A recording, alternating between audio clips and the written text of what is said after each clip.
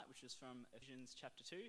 I would encourage you to open that up in front of you with your own Bible or the black Bibles under the chairs, because we'll be looking at that during the talk and referring to it. So I'll just give you a moment to get that open.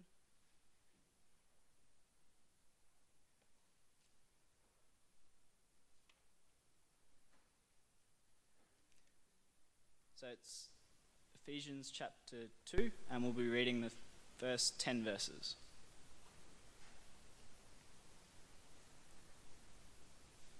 As for you, you were dead in your transgressions and sins, in which you used to live when you followed the ways of this world and of the ruler of the kingdom of the air, the Spirit who is now at work in those who are disobedient. All of us also lived among them at one time, gratifying the cravings of our sinful nature and following its desires and thoughts. Like the rest, we were by nature objects of wrath. But because of his great love for us, God, who is rich in mercy, made us alive with Christ, even when we were dead in transgressions. It is by grace you have been saved. And God raised us up with Christ and seated us with him in the heavenly realms in Christ Jesus, in order that in the coming ages he might show the incomparable riches of his grace, expressed in his kindness to us in Christ Jesus. For it is by grace you have been saved, through faith. And this is not from yourselves, it is the gift of God, not by works, so that no one can boast. For we are God's workmanship, created in Christ Jesus to do good works, which God prepared in advance for us to do.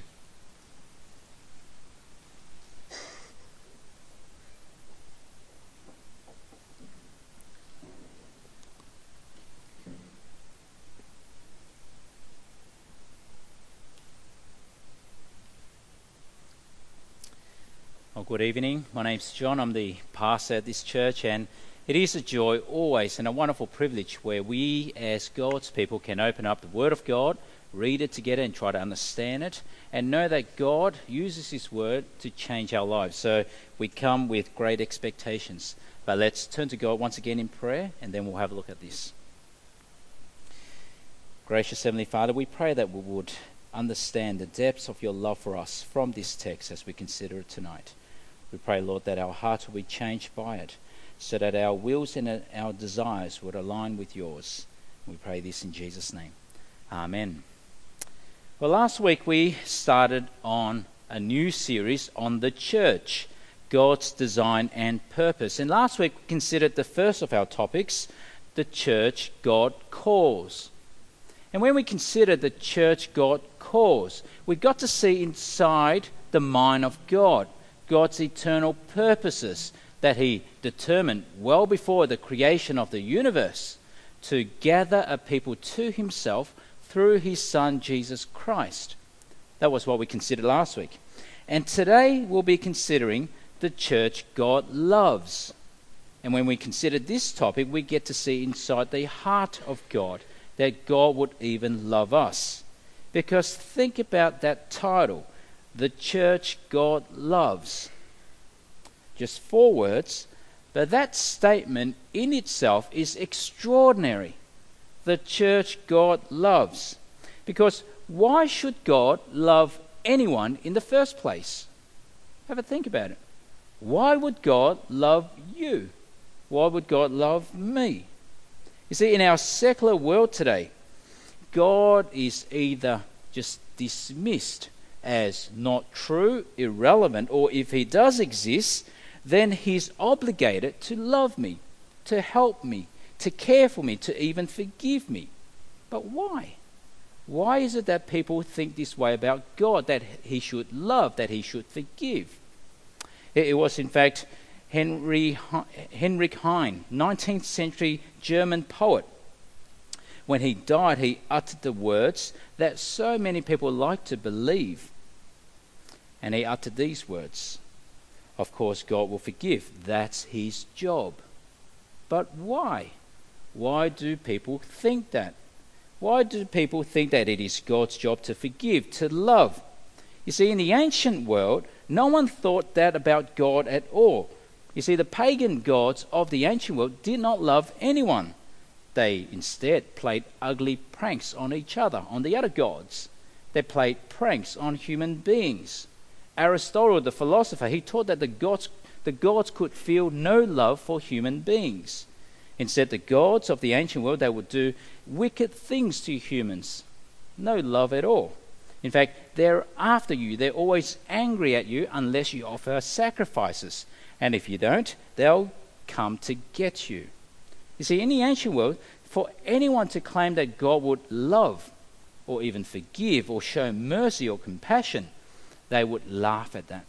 That was laughable. That was seen as a defect in any God, that God would be that way.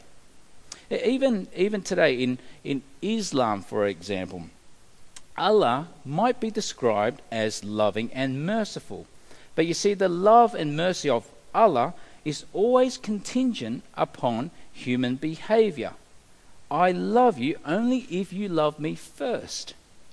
Or in Buddhism, you don't get love there. The whole purpose of Buddhism is to lose yourself, lose your personhood. You see, relationships ultimately is not that important. And so forget loving anyone. And so, why should God love anyone in the first place? It's an extraordinary idea that God would love. But it is only in Christianity that is where you find that idea. Such that the Bible even dares to say, not that God can love or that God does love, but even dare to claim that God is love. It is extraordinary, and you only find it in Christianity. And so our topic this evening, the church God loves. It is extraordinary, because when we consider this passage, we see the type of people that God has set his love upon. It's extraordinary that God would love such a people. In fact, it was this passage, Ephesians 2, 1-10, that I chose to reflect on as a session for our elders at my first session meeting after my induction, because I wanted us as the leaders of this church to know with crystal clarity and to believe wholeheartedly in our hearts who we are in Christ, that we are loved by God, before we started to get busy thinking about what we do, what we plan for God. You see, that's an important order. Who we are before what we do.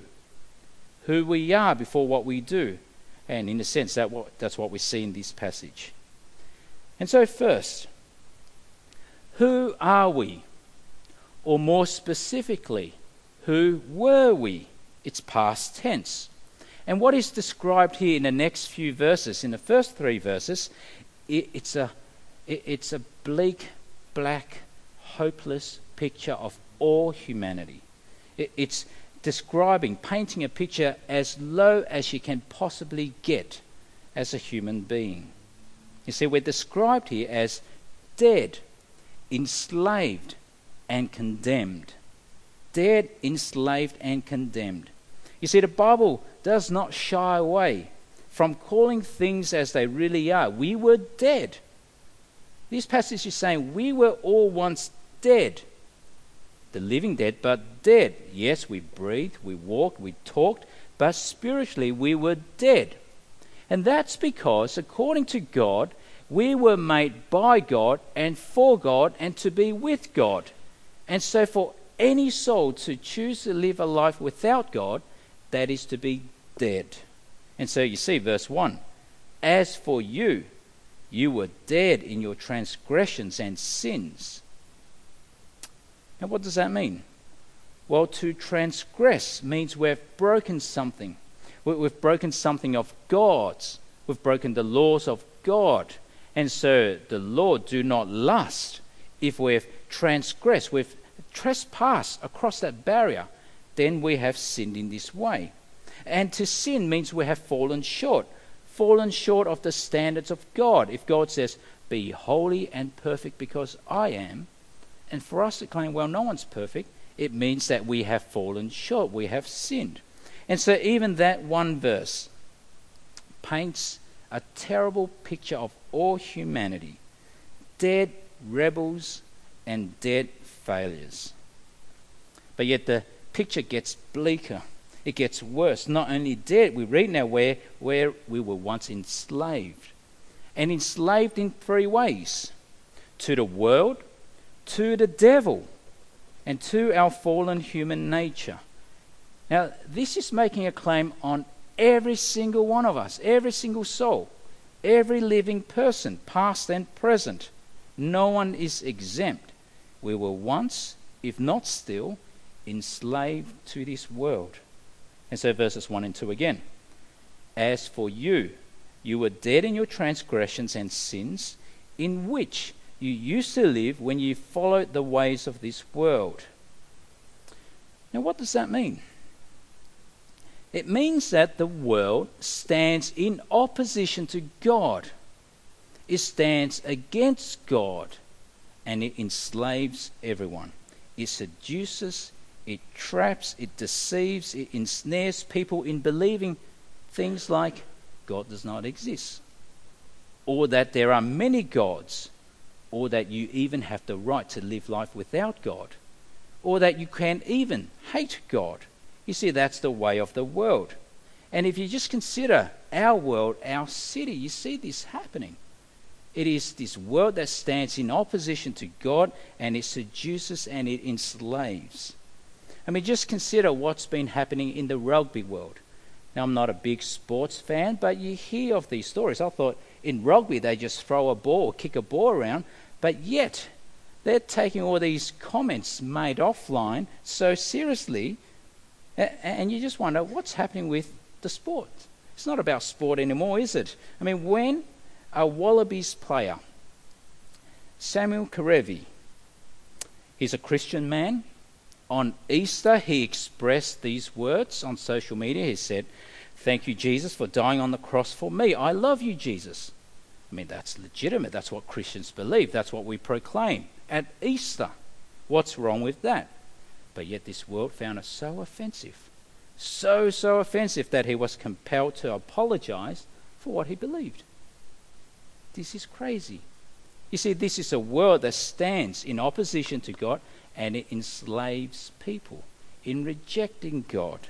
It enslaves people in worshipping other gods, the gods of this world, the gods of materialism, the gods of wealth, the gods of fame, the gods of glory, anything that displaces God. Once we were enslaved just like that. But not only enslaved to the world, but also to the devil. Do you see verse 2?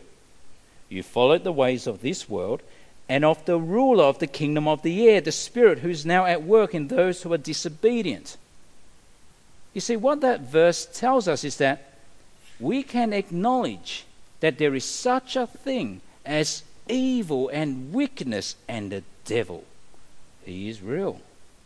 I mean, how do you call the things that we see happening in our world, in our society? There is such a thing as evil.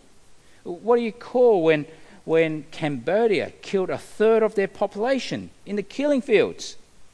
It was evil. We can call it that. What do you call the gas chambers of Auschwitz, the Holocaust? It was evil. What do you call 9/11? It was evil. What do you call people who think it's okay to strap bombs around them and go and blow up people? It is evil. Though it's unfashionable, especially in the Western world, to speak of the devil or evil or anything that is really, really wrong and stands against God, what's the devil doing? Well, he's busy wreaking havoc, tempting, seducing, blinding, corrupting. I mean, just look at the irony in our own city. In our own city. Last month in Melbourne, on the streets of Flinders and Swanston, there was an angry protest against animal cruelty. The vegan protest, you may have seen it if you were there in the city or saw it on the news. Meat is murder. Now, there's nothing wrong with being vegan at all. That's okay. Protest is fine. But let me point out the irony. so concerned about animal cruelty. And it's not a bad thing to be concerned about that. But yet the irony is that this is the same city where it is legal, even celebrated, when unborn babies are killed, aborted. I mean, does that make sense to you? Concern for the welfare of animals. What about the welfare of human beings? And what do you call that? You see, the way the devil gets away today with all that is evil and wicked is that he convinces the Western world that he does not exist and that evil is not true. Now, once we were enslaved to that as well. Enslaved to the world, enslaved to the devil, and also enslaved to our fallen human nature. Verse 3. All of us also lived amongst them at one time, gratifying the cravings of our sinful natures and following its desires and thoughts. We were once enslaved to our passions, our feelings, our desires. And that is why when us at one time, maybe even now, look at something and can see that is wrong, that is so wrong, but yet people do it anyway because they're following their heart, their sinful desires, their corrupt nature, and they cannot help themselves. I mean, how could anyone? This is live, this is real, and I'm sure there are many factors involved, but how could anyone think that it is okay to have an affair, to tear families apart, to destroy their marriage? I mean, you look at it, you think, who's silly enough to do that? But it happens. Why? Because people are enslaved to their cravings. Or how could anyone think that it is okay to oppress the weak and the vulnerable, to traffic children and women? But it happens because people are enslaved to their cravings. You see, the way of the fallen human nature is the way of self-indulgence, self-seeking, self-exalting, self-loving, and it is enslaving. Now, if we think that is a black picture of humanity, it gets even darker. Not yet rock bottom, because rock bottom is that we stand condemned by God, as low as you can possibly go in the entire universe, not just in the ground, but condemned by God, not just rotting away, but under the holy wrath of God. And this is not a God who acts on a whim, acts capriciously, but one who is perfect and holy and righteous and will not leave any sin go unpunished. And so do you see the last bit of verse 3? Like the rest, we were by nature objects of wrath. And so that's the picture of all humanity and us at one time. I mean, what hope is there for such people? Dead, enslaved, corrupted. And that was what we once were.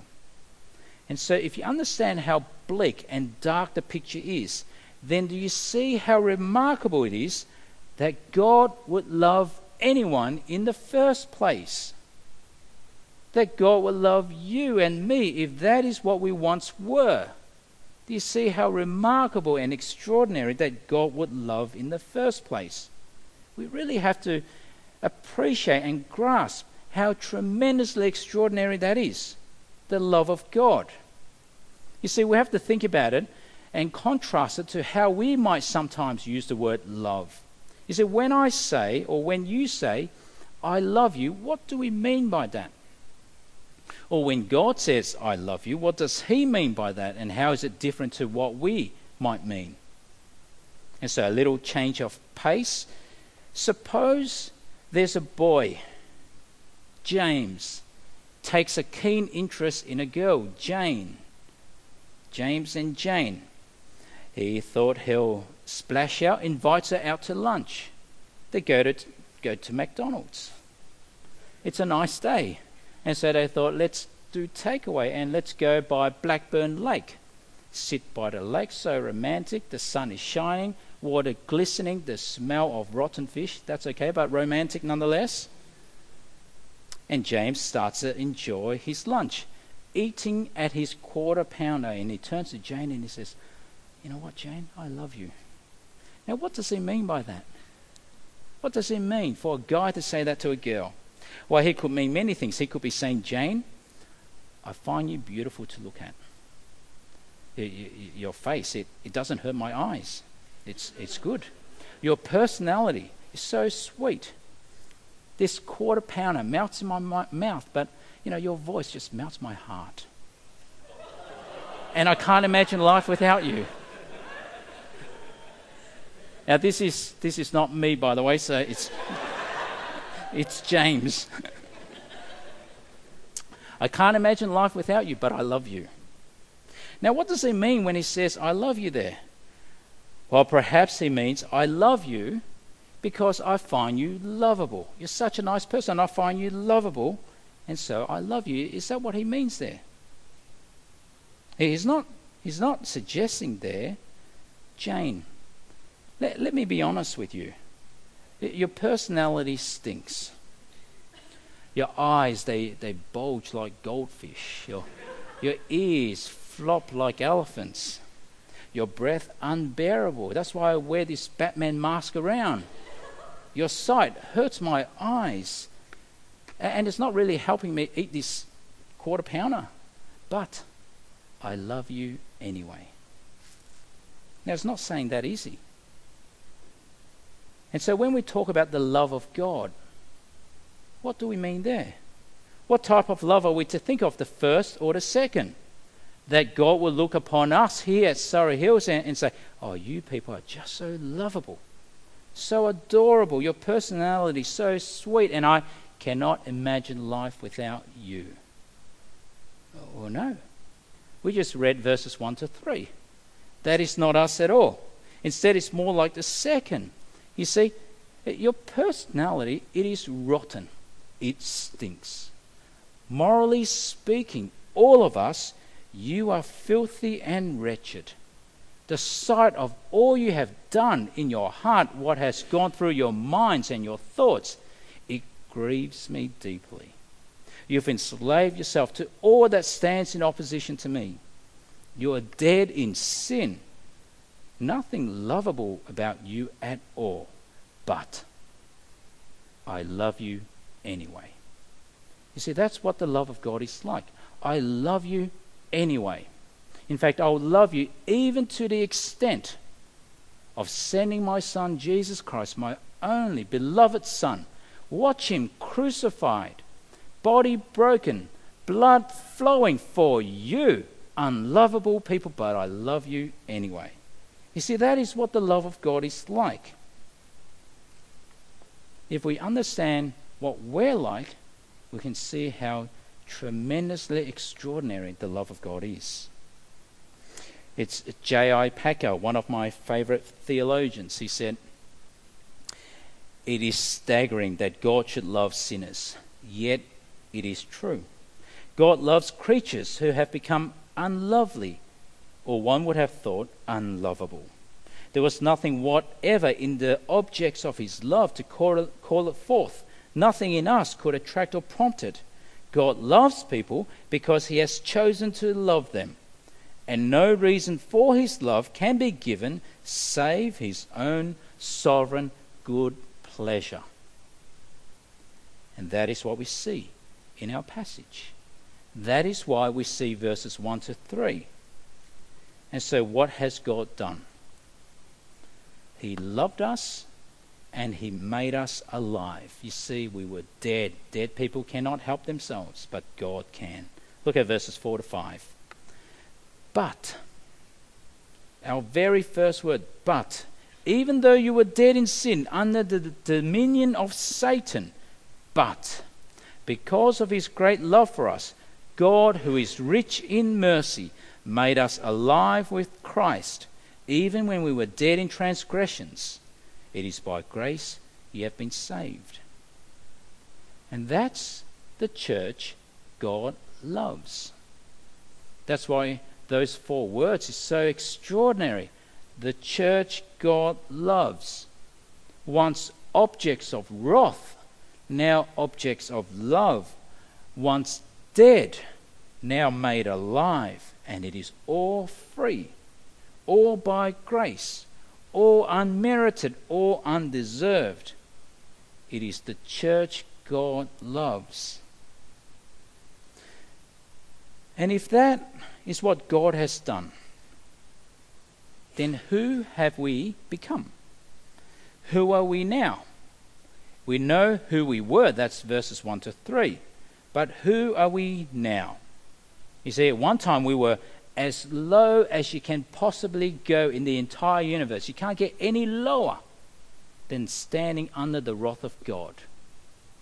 But now we are raised to the highest position in the entire universe, seated with Christ in heaven.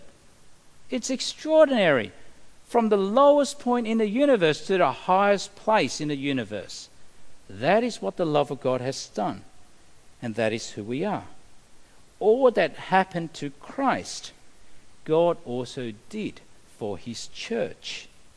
He made us alive with Christ, raised us up with Christ, seated us with Christ in heaven. I mean, you cannot go any higher than that in the entire universe, to be with Christ in heaven, seated with him. And that's where God has placed us.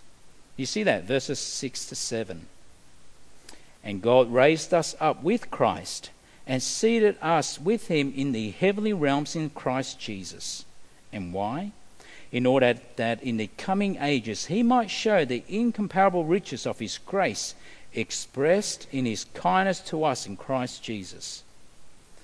You see, in heaven one day when we get there, in fact we're already seated there now, but when we get there physically, fully, one day, we'll be like the trophies of God's grace and kindness. We'll be like the evidence to the entire universe of how wonderful and extraordinary the love and glory of God is. We'll be with Christ.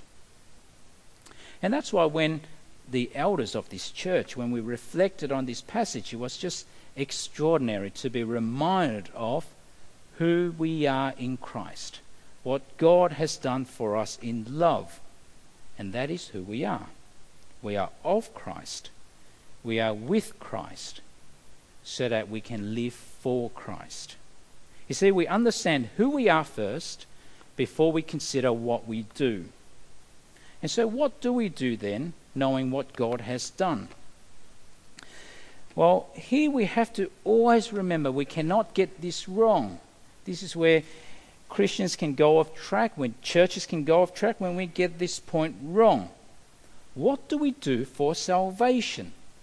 What do we do to get a seat with Christ in heaven? The answer is we do nothing. You can't do anything when you are dead. You see, if you're dead, you cannot give yourself life. If you're enslaved, you cannot free yourself. If you are condemned, you cannot acquit yourself. It is only God who can do such a thing. Salvation is free completely and absolutely. And so we see verses 8 to 9. For it is by grace you have been saved through faith. And this, that is this grace, this salvation, this faith, not from yourselves, it is the gift of God. And so it means that the faith you have and express, even that is God's kindness to you. And so we read, not by works, so that no one can boast. You see, no one at all in the entire universe can stand before God one day and claim a little iota of merit. God, I know I was saved because of your work, but really, God, you only did 50%, I did 50%. No, not at all. Or we might even extend it. God, yeah, okay, you sent Jesus, he died for me, but maybe that's only 90%. We did 10%. I said, no, not that at all. Or maybe 99% God. You did that. I at least gave 1%. No, not at all. 100% God. If you're dead, you cannot help yourself. Only God can raise us, and he did because of Christ. By nature, we were under wrath. But by grace, and only by grace, can we be saved. No boasting amongst Christians at all. No boasting before God at all. But only deep, genuine humility before Almighty God. And that is the church God loves. And so what do we do for salvation? Nothing at all. And that is something so important for all of us to never forget. If you are not yet a Christian, then you have to really understand that it's not about knowing more about Christianity, being better at living, being more like Christians at your behaving, trying to do more, be more. Not at all. You can only be saved freely by faith in Christ and what he's done for you. It's absolutely free, always free, because it is from the God who loves. But if you are a Christian, then one of the wonderful implications of this is that because we did nothing for our salvation, I'm not saved because I'm baptized, I'm not saved because I do good deeds, I'm not saved because I'm a minister, which means because it does not depend on me at all, I bring 0%, I can have absolute confidence in my salvation. Why? Because it all depends on God and his love, which he has shown so wonderfully in Jesus. You see, we have already been raised and seated with Christ. We can have absolute confidence. If I were to die today, I'll be in heaven. That is the wonderful confidence that only Christians can have. And that is why funerals of Christians are so remarkably different from the other funerals I've been to. There's always this atmosphere of hope, this strange, but this joy that this person who died in Christ is with Christ. It is such a different feeling at Christian funerals, and I went to one yesterday and it was so encouraging. You see, at funerals, everyone would speak so well of the one who died. Whether you're Christian or not, everyone who gives an eulogy, they'll always be glowing, so glowing, that you think that heaven's missing out on this person. But you see, for the one who died in Christ, their confidence is not about how well they lived their life, how glowing the eulogy is. Their salvation rests solely in the God who has loved them and the God who continues to love them. You see, we do nothing for our salvation. 100% God. But once we are saved then, what do we do then?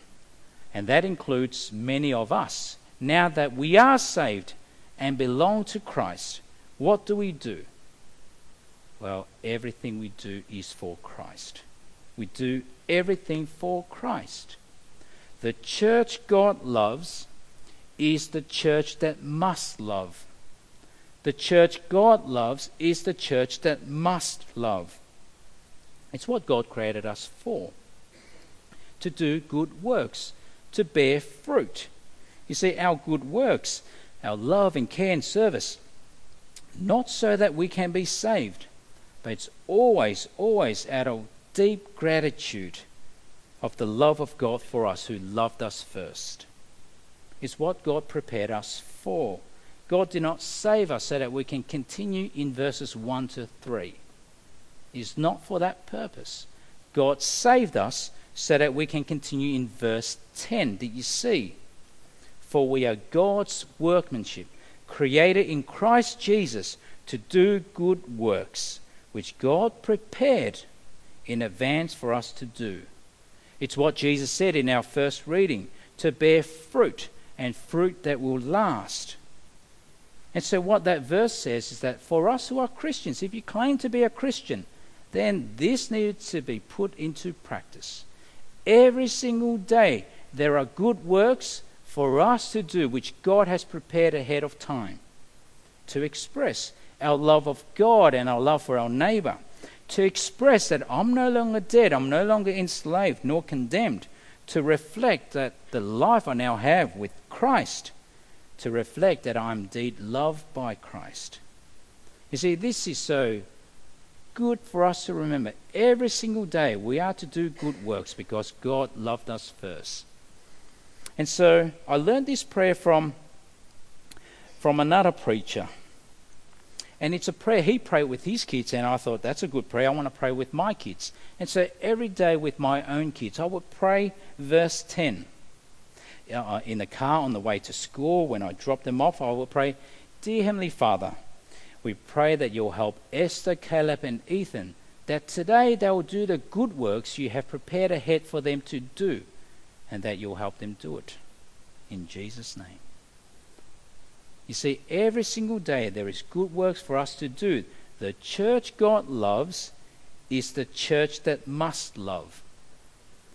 And so a question for all of us this evening is, how do you think we are going as the church of Christ here? As a church family? Do you think the church that God loves, that is us, are we the church that goes on loving? When I was a younger Christian, we get convicted by God in all sorts of ways. But when I was a younger Christian, about later university, about many of your age, the book that I read that really convicted me, that really changed my life path, one of them anyway, one of the factors, was the book by Packer, Knowing God. In the chapter on the love of God, he explained that quote that I read to you before. He asked questions about, what am I doing in response to this God who loves me so much? And that really helped steered and shifted my life path and to head down to do ministry, because if this God loves me so, what am I doing with my life? And so the questions he asked in this chapter, I'd like to share with you, for you to reflect in your heart of hearts. If God loves you so, knowing you were verses 1 to 3, God loves you so much, how do you respond? And so these are the questions. If God loves me so much, why do I ever grumble and show discontent and resentment at the circumstances in which God has placed me? You see, there's no accident in God's purposes. In whatever difficult situation I might be in, God loves me still, and God continues to love me. Why do I behave that way? Or if God loves me so much, why am I ever distrustful, fearful, or even depressed? God loves me. I'm safe and secure in his arms. Or if God loves me so, why do I ever allow myself to grow cool, formal, and half-hearted in the service of the God who loves me so? Christians with lukewarm hearts. You know what Jesus says in Revelation? He spits it out. It is disgusting. Half-hearted, lukewarm Christians. Or if God loves us so, why do I ever allow my loyalties to be divided so that God has not all my heart? If you claim to be a Christian, which means you understand the darkness of your former life, but the extraordinary love of God, and so why? Or if God loves me so, could an observer learn from the quality and degree of love that I show to others, my wife, my husband, my family, my neighbour, people at church, people at work, anything at all, about the greatness of God's love to me? When people observe your life, do they see the love of God? Or do they see one, just like the rest of the world? And so how are we going as a church family? You see, the church God loves is the church that must love. And everything we do must be for Christ. Everything. Let's pray. O Lord God, our Heavenly Father, we thank you for how you loved us so. Though we were dead in sin, you made us alive and seated us with Christ. And so we pray, O Lord, that as your people, as your church, who know of your great love for us, help us, empower us to love as we must. We pray this in Jesus' name. Amen. All right, well, it's time for the Q&A, so John, come back up. Is this working? Yep, great. John, what's that passage about girding your loins? Is it in Job, I think? Gird your loins, get ready for the questions that are coming your way. Okay, we'll Here do. they come. Ben, can you bring the first one?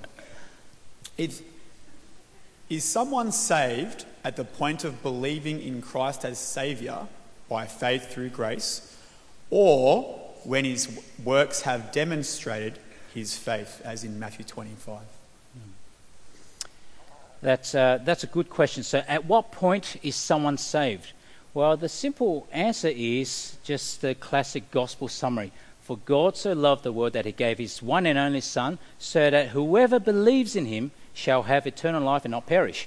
Which means that at the point of expressing faith, you showed that you have received the promises of God and you are saved.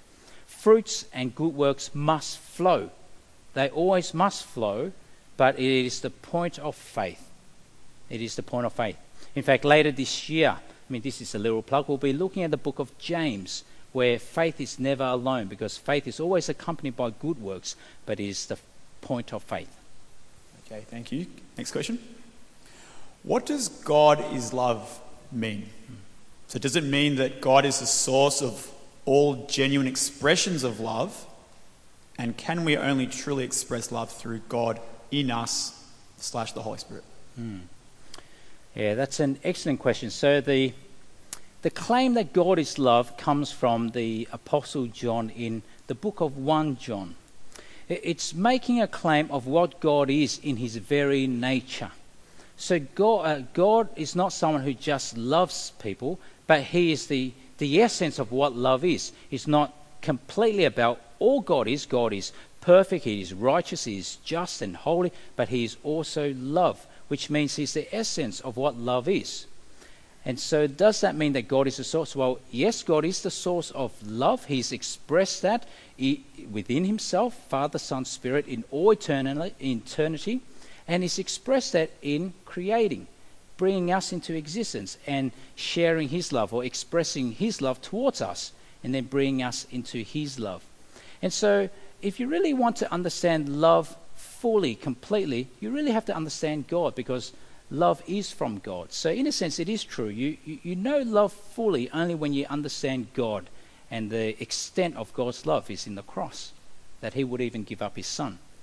And so in a sense, it's true. You can really only understand. Not that if you're not a believer, you can't express love. Everyone does express love, because we were made in the image of God. We are to live and behave like God, even if we do not know him. But to know it fully is to know God. The key word is fully, isn't it? Yep. Last question. Ephesians 2:4 says, "But God, being rich in mercy, because of the great love with which he has loved us," end quote, "does God love those he does not save?" It's a very good question. It's this tension. God loving does not override his justice. So God will hold all people to account, and all people are responsible for their actions. In a sense, everyone experiences the love of God in that we live, we have life, we have food. That is an expression of God's love for all creation. He cares for the birds, the sparrows, he cares for people. So everyone experiences God's love in a general way. But there is the specific love that is seen in Christ for those who come to faith in him, for those who will experience eternal glory. That is, in a sense, a specific love the church God loves. So, in a sense, all people experience the love of God because he made us, and we live because of him, but a specific way which is only actually unique for those God has called to himself in the gospel. It's a kind of a special love in a sense. Special love for those whom he saved. Is that what we're saying? Well, it is, in a sense, a special love because it's a love that is seen and expressed and received in Christ. Great questions, great answers. Thank you, John.